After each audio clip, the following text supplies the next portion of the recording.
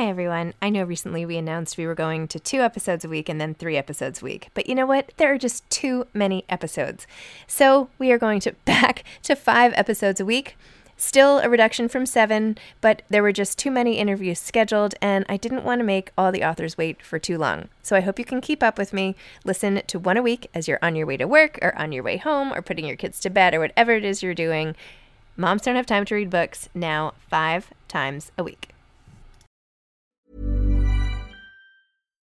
Life is full of what-ifs. Some awesome, like what if AI could fold your laundry? And some, well, less awesome, like what if you have unexpected medical costs? United Healthcare can help get you covered with Health Protector Guard fixed indemnity insurance plans. They supplement your primary plan to help you manage out-of-pocket costs. No deductibles, no enrollment periods, and especially no more what-ifs. Visit uh1.com to find the Health Protector Guard plan for you. Hey, I'm Ryan Reynolds. At Mint Mobile, we like to do the opposite of what Big Wireless does. They charge you a lot. We charge you a little. So naturally, when they announced they'd be raising their prices due to inflation, we decided to deflate our prices due to not hating you. That's right. We're cutting the price of Mint Unlimited from $30 a month to just $15 a month. Give it a try at mintmobile.com/switch. $45 up front for 3 months plus taxes and fees. Promo rate for new customers for limited time. Unlimited more than 40 gigabytes per month. Slows full terms at mintmobile.com. Hiring for your small business? If you're not looking for professionals on LinkedIn, you're looking in the wrong place. That's like looking for your car keys in a fish tank. LinkedIn helps you hire professionals you can't find anywhere else, even those who aren't actively searching for a new job but might be open to the perfect role. In a given month, over 70% of LinkedIn users don't even visit other leading job sites. So start looking in the right place. With LinkedIn, you can hire professionals like a professional. Post your free job on linkedin.com/people today. Hi, I'm Zibby Owens, and you're listening to the award-winning podcast, Moms Don't Have Time to Read Books. If you like this podcast, you will love my new anthology called Moms Don't Have Time to Have Kids. Check it out, and you'll hear from 49 authors about all sorts of things moms don't have time to do. All the authors have been on this podcast. Also, check out my TikTok, @with Zibby and Tracy, my other podcast, Sex Talk with Zibby and Tracy. Check out Moms Don't Have Time to Write on Medium. And of course, my new publishing company called Zibby Books. And now back to our daily author interview site and a quick hello from some of my kids. Hi. Hi. Hello. Enjoy the show. Chloe Shaw is the author of What is a Dog? A memoir. Chloe lives in Connecticut with her husband, 2 kids, and 2 dogs. What is a Dog is her literary debut. Welcome, Chloe. Thanks so much for coming on Moms Don't Have Time to Read Books to discuss What is a Dog? Thank you. I was crying in the first chapter of this book, which is when I know I love a book. It's so good. You're such a good writer. It's so amazing and emotional and beautiful. So anyway, bravo to you. Thank you. Why don't you tell listeners a little about what your book is about and what inspired you to write this memoir? So the book is about the 6 dogs that I've been lucky enough to have in my life, 2 of which I still have, 2 of whom I still have. And it really was inspired by an essay I wrote about Booker, who's on the cover of the book, the dog that my husband had when we met. And he was kind of the dog that, I had a beloved dog in my childhood who carried me through my whole, really from like 5 years old through up to college, like almost the day I left for college. She died. And I'm an only child, and I lived in a loving but quiet household. There wasn't a lot of shared emotions. And I learned to kind of lean on Agatha, my Scotty, to kind of express myself and be in my room with her and spend time under our piano with her in dinner parties when I didn't, I was a little shy, a little antisocial at times, but also could perform when I needed to. So there was a lot of back and forth with that. And I felt like, honestly, she really helped me work some of that out. But Booker, so when I met him, he was 6 years old, and I just became his immediate dog mom and as an adult. And I wasn't, I wouldn't say, I think Agatha of more as my sibling. And, she was like my sister, my friend. And I really felt like Booker's mom when I came into Matt and Booker's life. And I had to take responsibility. I mean, things like going to the vet and, he had a surgery, he had several surgeries, and then he was starting to fail, and I really had to show up in a way that I never had. Even when my beloved grandfather died, I still regret that I wasn't able to show up more for him or for that experience. It was just too much. I hadn't really learned how to face that kind of grief. And Booker really taught me that, I have to say. I just felt like, Matt and I dug for a week. We dug a huge hole in our backyard for a week, knowing we were going to say goodbye to him at the end of all that. And, I just let myself go through all of the feelings instead of avoid them. So he really, it took me a couple of years to write about him, but I wrote an essay that was published. I'd never planned on writing a memoir. That was not my idea. An editor found the essay and asked me to, and I, of course, said immediately yes. And then I thought, oh my gosh, what did I just say yes? But it was even writing the book. I mean, it took a couple years, but it was like just the most therapeutic thing. And it also allowed me to think of all the dogs in my life in this way that I anthropomorphize. I do all the things we all do with our dogs, but it really actually allowed me the time and space to think about what they really have meant to me and why are we so attached to them? And why is this, so many people have dogs, especially I know in the pandemic, I know a lot have come home with people, which is great, but it really allowed me the space to think about that on almost a more philosophical level. I think that's what was so one of the things, as my dog shakes and rattles in the middle, that made it so poignant was the macro extrapolation of what it all means, right? It's what does it mean? What do dogs know? What do we know? Are we, and just the sort of souls sort of circulating, all of that. It just was beautiful. It's anyway, tell me about the title for 2 seconds. What is a dog? Did you have other titles? Why did you pick this title? I know it's discussed, but I'm just curious. Yeah, sure. I will say I have to say this. Moms Don't Have Time to Have Kids is my favorite title. Thank you. The best ever. Thank you. As the mom of 2 young kids. So it came out of the essay that I wrote. I kept asking, there was kind of a repetitive meditation almost, what is a dog? At one point, I grew up, so when I was born, my parents had a dog. She was old and she was their first baby. She was an Afghan hound. And I never knew life without dogs. She and I don't know that I really bonded with her. She died when I was about 4 or 5.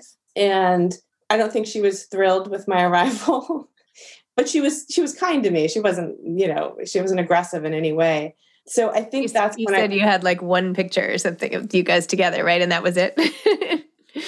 That's right.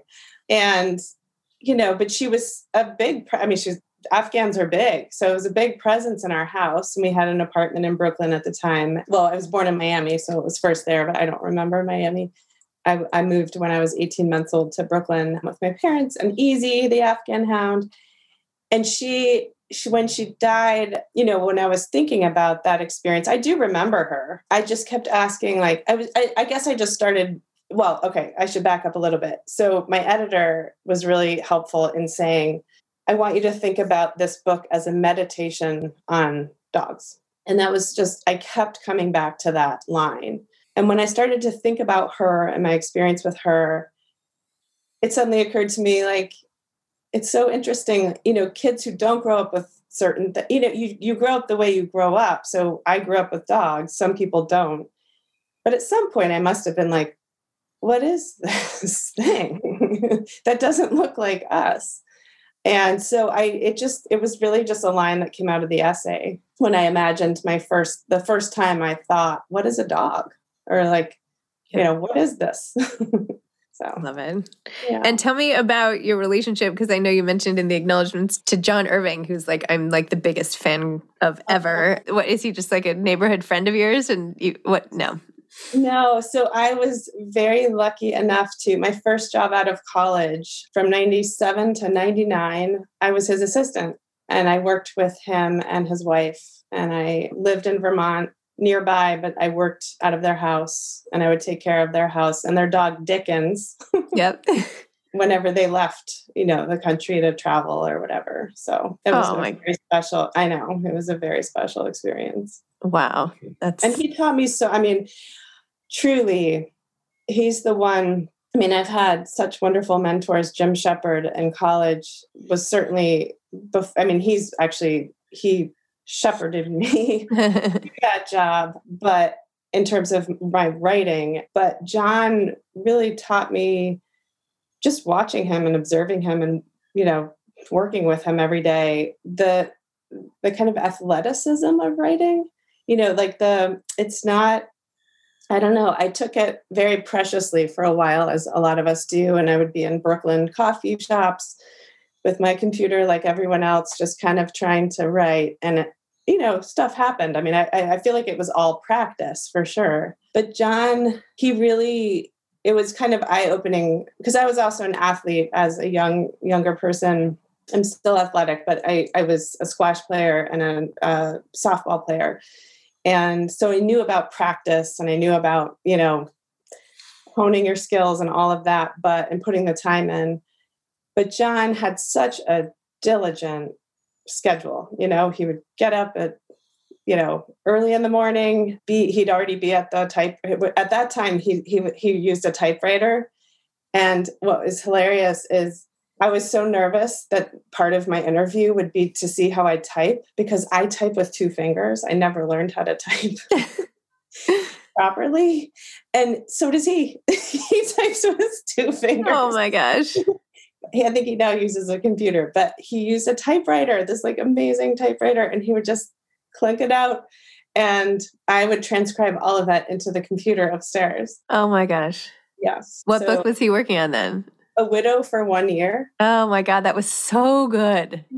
I think that was one of my favorites. Well, and Prayer for Owen Meany, but anyway. Yeah, Prayer for, oh my gosh. But yeah. Garp is I loved A Widow for 1 Year. I remember when that came out. Yeah.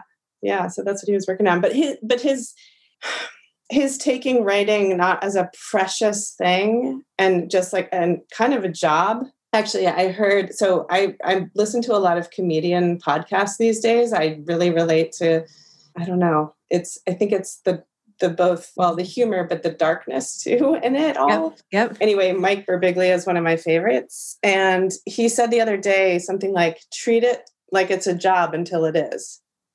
Yeah. And I loved that so much because I think that's what John, I don't know. I just feel like it is a job. I mean, you treat it like a job and you just show up. It's not, you can definitely have moments of inspiration. It's not like that doesn't exist, but it helped me to see that when you take the kind of magic dream out of it in a way, yeah, and you just keep showing up every day. I mean, some days are going to be terrible. Some days are going to be great, but you just keep showing up. Wow. What a way to sort of enter the literary world. So what did you do after that? Then I went to work for Vogue magazine for 2 years, which was a really good experience. It definitely was not like a great fit for me. Where I was, it was, meaning that I was in the features department, working on cultural pieces and, books and theater and dance and movies. And it was really fun for 2 years. I just knew it wasn't a long-term situation. Did you dress for the part? I mean, I tried as best as I could. And it was not, and I failed. I interned at Vanity Fair one summer and I just don't dress am just not that, I don't know. I did my best too. I think I did my best in those 2 years. And then it was fun to walk over to the fashion side. It was funny. The office is in two sections. And so the features department's on one side and the fashion is on the other side. At least it was back in the day. And it was always fun to go back there. And you might run into like Serena Williams trying on some gown. And you're like, oh my gosh, wow. I mean, it was amazing. But I was also like, oh gosh, I just want to be in my jeans right now. I enjoy dressing up sometimes, but it's not my natural habitat. Yep. Yeah. I get it. And then what? Great experience. Then I got my MFA at Bennington in fiction writing, and that's a low residency program. So you're not on campus full time. So you have to be there for 2 10-day sessions, once in June and once in January for 2 years. So the first year I actually lived here in Connecticut. And then the second year I moved to LA for a year, just because my friends were moving to LA and I could be anywhere. And I just thought I'd never do something like that. And I lasted 364 days. As my uncle was driving me out of town, I was like, wow, I didn't last a full year. And it was such a fun year, but I am just such an East Coaster. I don't know. It just was not my thing. Which part of LA did you live in? North Hollywood. Oh, okay. Yeah. I have similar things in that I grew up in New York. I spent a summer at Bennington doing a fiction writing program when I was 16. Oh, 16. And then fiction and photography. Okay. And then after college, I lived in LA for 2 years. So I made it 2 years. Wow, you made it 2 years. I made it 2 years. And I was like, I miss my home. But now I spend a lot of time there and I like going back and forth. But I always feel like this is home and that's vacation land. And I love vacation land, but then I need to get a dose of home. I'm Sandra, and I'm just the professional your small business was looking for. But you didn't hire me because you didn't use LinkedIn Jobs. LinkedIn has professionals you can't find anywhere else, including those who aren't actively looking for a new job, but might be open to the perfect role, like me. In a given month, over 70% of LinkedIn users don't visit other leading job sites. So if you're not looking on LinkedIn, you'll miss out on great candidates like Sandra. Start hiring professionals like a professional. Post your free job on linkedin.com/people today. Many of us have those stubborn pounds that seem impossible to lose, no matter how good we eat or how hard we work out. My solution is PlushCare. PlushCare is a leading telehealth provider with doctors who are there for you day and night to partner with you in your weight loss journey. They can prescribe FDA-approved weight loss medications like Wegovy and Zepbound for those who qualify. Plus, they accept most insurance plans. To get started, visit plushcare.com/weightloss. That's plushcare.com/weightloss. This episode is sponsored by BetterHelp. Sometimes we all have stuff we need to get off our chests. Even if we don't think it's interfering with our daily life, there are some things you just haven't processed, be it grief or trauma, eating disorders, anything. It might be time to work on those things, and I have a solution for you. Therapy. Online therapy by BetterHelp. It's designed to be convenient, flexible, and suited to your schedule. I took the brief questionnaire online where there were, 20 questions. It didn't take long at all, maybe 3 minutes. And then I got matched with a therapist who could help me work on whatever.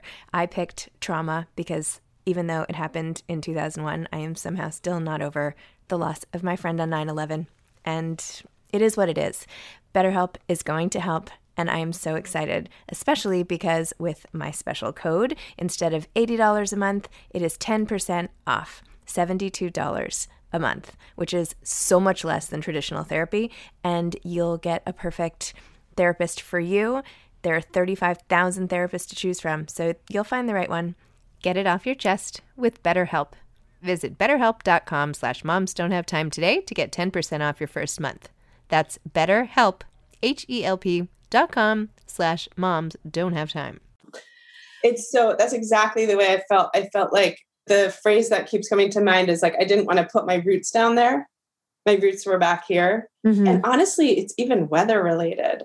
I would wake up, of all things, I'd wake up and see the sun and be like, oh my God, it's another sunny day.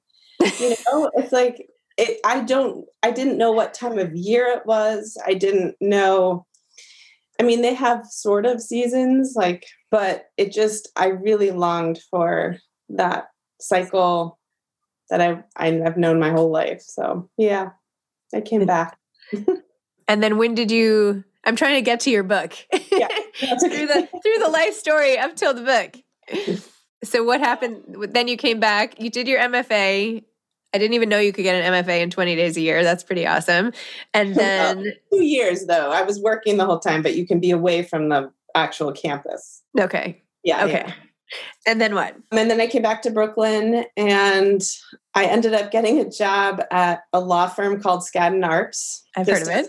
A word processor, which it was really, aside from John Irving being his assistant and being in that house with them and being in their family, I really, along with that, it was the work community was so great. All my fellow, we worked for all the lawyers, obviously, and just honestly editing their documents. They would just hand us documents.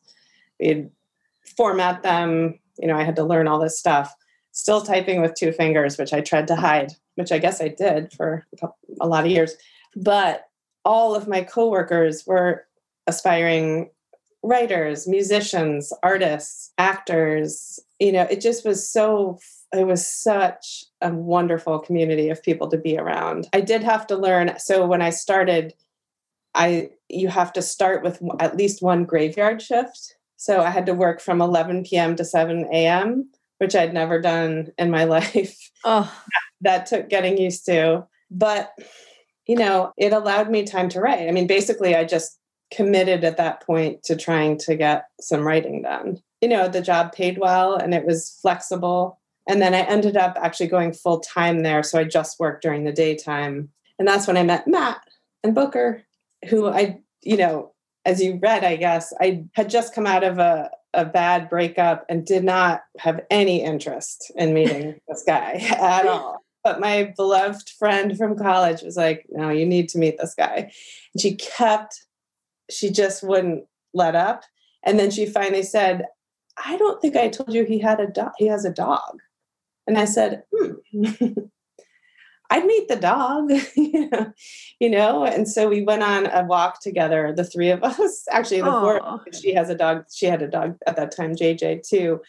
And it was like instantaneous. And we went to college together. We just didn't know each other. I was a freshman and he was a senior. And once we kind of got talking, I realized we had some friends in common, but I didn't know him in college. So that was it. And Booker, so that's why also to come back to what you asked me initially, like about this book, I mean, Booker also is why I agreed to even meet my husband.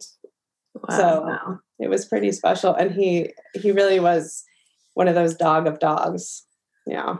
Well, your description of, is this dog's quality of life worth living? How do I know?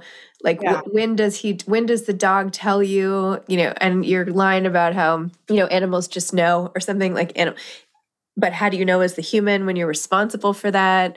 And the other dog, like coming to say, oh my gosh. I mean, my husband's filming a movie right now and I was like on the set for one day and I was chatting with one of the people on the crew. And of course, as I do, I'm like, oh, what are you, is anybody reading anything? What are you reading? And she's like, oh, I'm too busy to read, with all these projects. And I was like, yeah, well, actually my podcast is Moms Don't Have Time to Read Books. And she's like, oh, haha, well, I'm a dog mom. I'm not a real mom. And I was like, oh, I have the best book for you. You have to read What is a Dog? I had just started it. And she's like, oh, okay. And I was like, where do you usually get your books? And she's like, well, usually I just get them off this app at the library, and then it like downloads. I don't even know.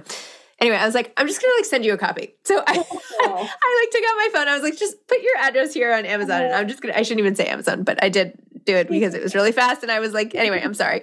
I will repent. But anyway, I had her enter her address. And anyway, I sent her a book and it got there yesterday. So thank you.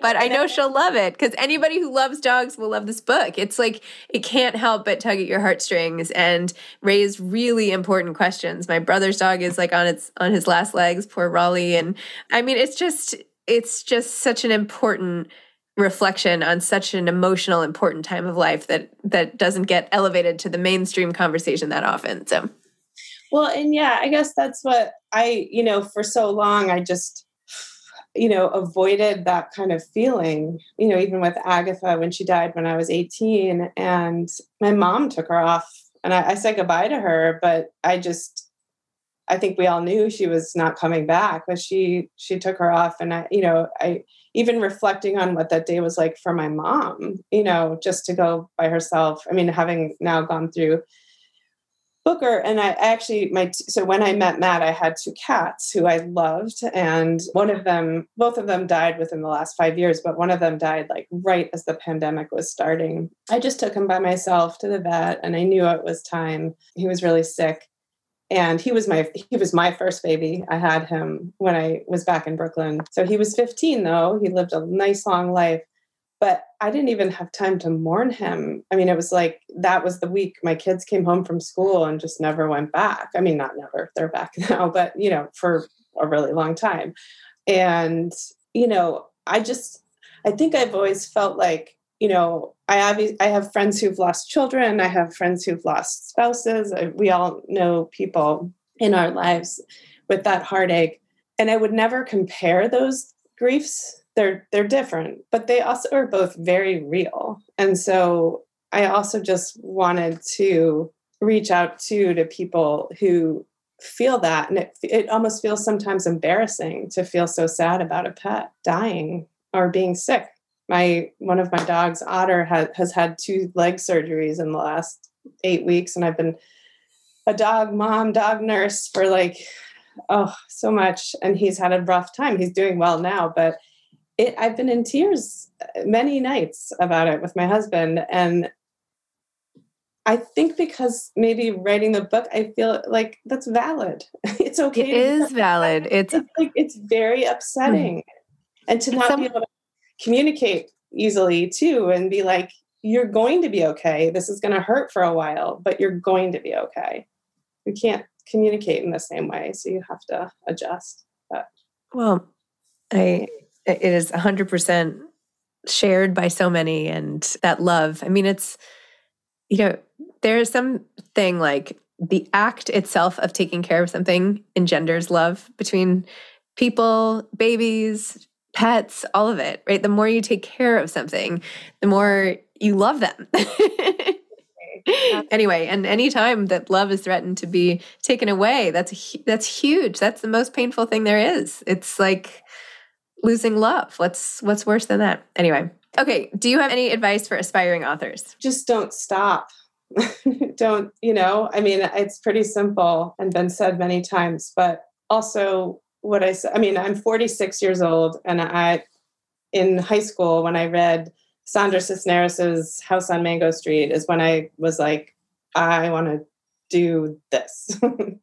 I don't know how she did this, but I want to do this. And I really haven't stopped. There've been plenty of failures, but I think don't stop, don't give up. But also what I was saying earlier about John Irving, I think is really important, and not make it just too precious, but show up, whether it's like you have 1 hour in the morning, or you set a time, you almost make it a little bit regimented. That's worked for me. And I know it's not for everybody, but it's worked for me to be, now that I have kids, it's a little different, but I would always just get up.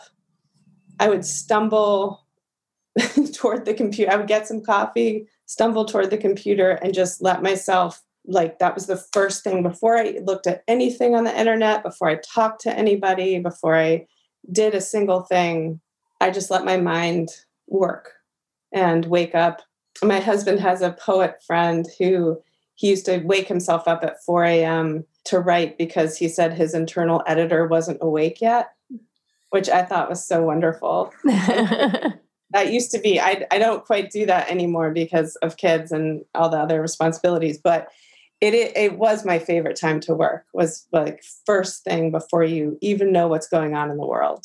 Yeah. It just feels like this pure moment. So I think that those are my 2. Amazing. By the way, have you talked to Jenna Bloom? Do you know her, the author who wrote Woodrow on the Bench? No. Okay, you 2 have to do an event together. Or okay. Her book came out yesterday, and she's amazing. She runs A Mighty Blaze also, which I'll email you right after this together. Okay. Actually, I don't have your email, but if you get to my email through your publicist or something, then, but you 2 should definitely, and I'm happy to moderate or something, but there should be a dog love event somewhere between the 2 of you.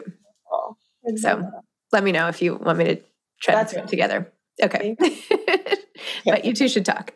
Okay. All right. Well, have a great day. And thanks for coming on Moms Don't Have Time to Read Books. So much, Sibby. Okay. Take care. Bye-bye. Bye. Thanks for listening to this episode of Moms Don't Have Time to Read Books. Don't forget to follow me on Instagram at Zibby Owens and at Moms Don't Have Time to Read Books. Also sign up for my newsletter at zibbyowens.com and sign up for my virtual book club and meet lots of authors on Zoom every other week. Thanks so much to Steve and Ryan at Texture Sound for the sound editing. And thank you to Morning Moon Productions for providing this fantastic intro and outro music.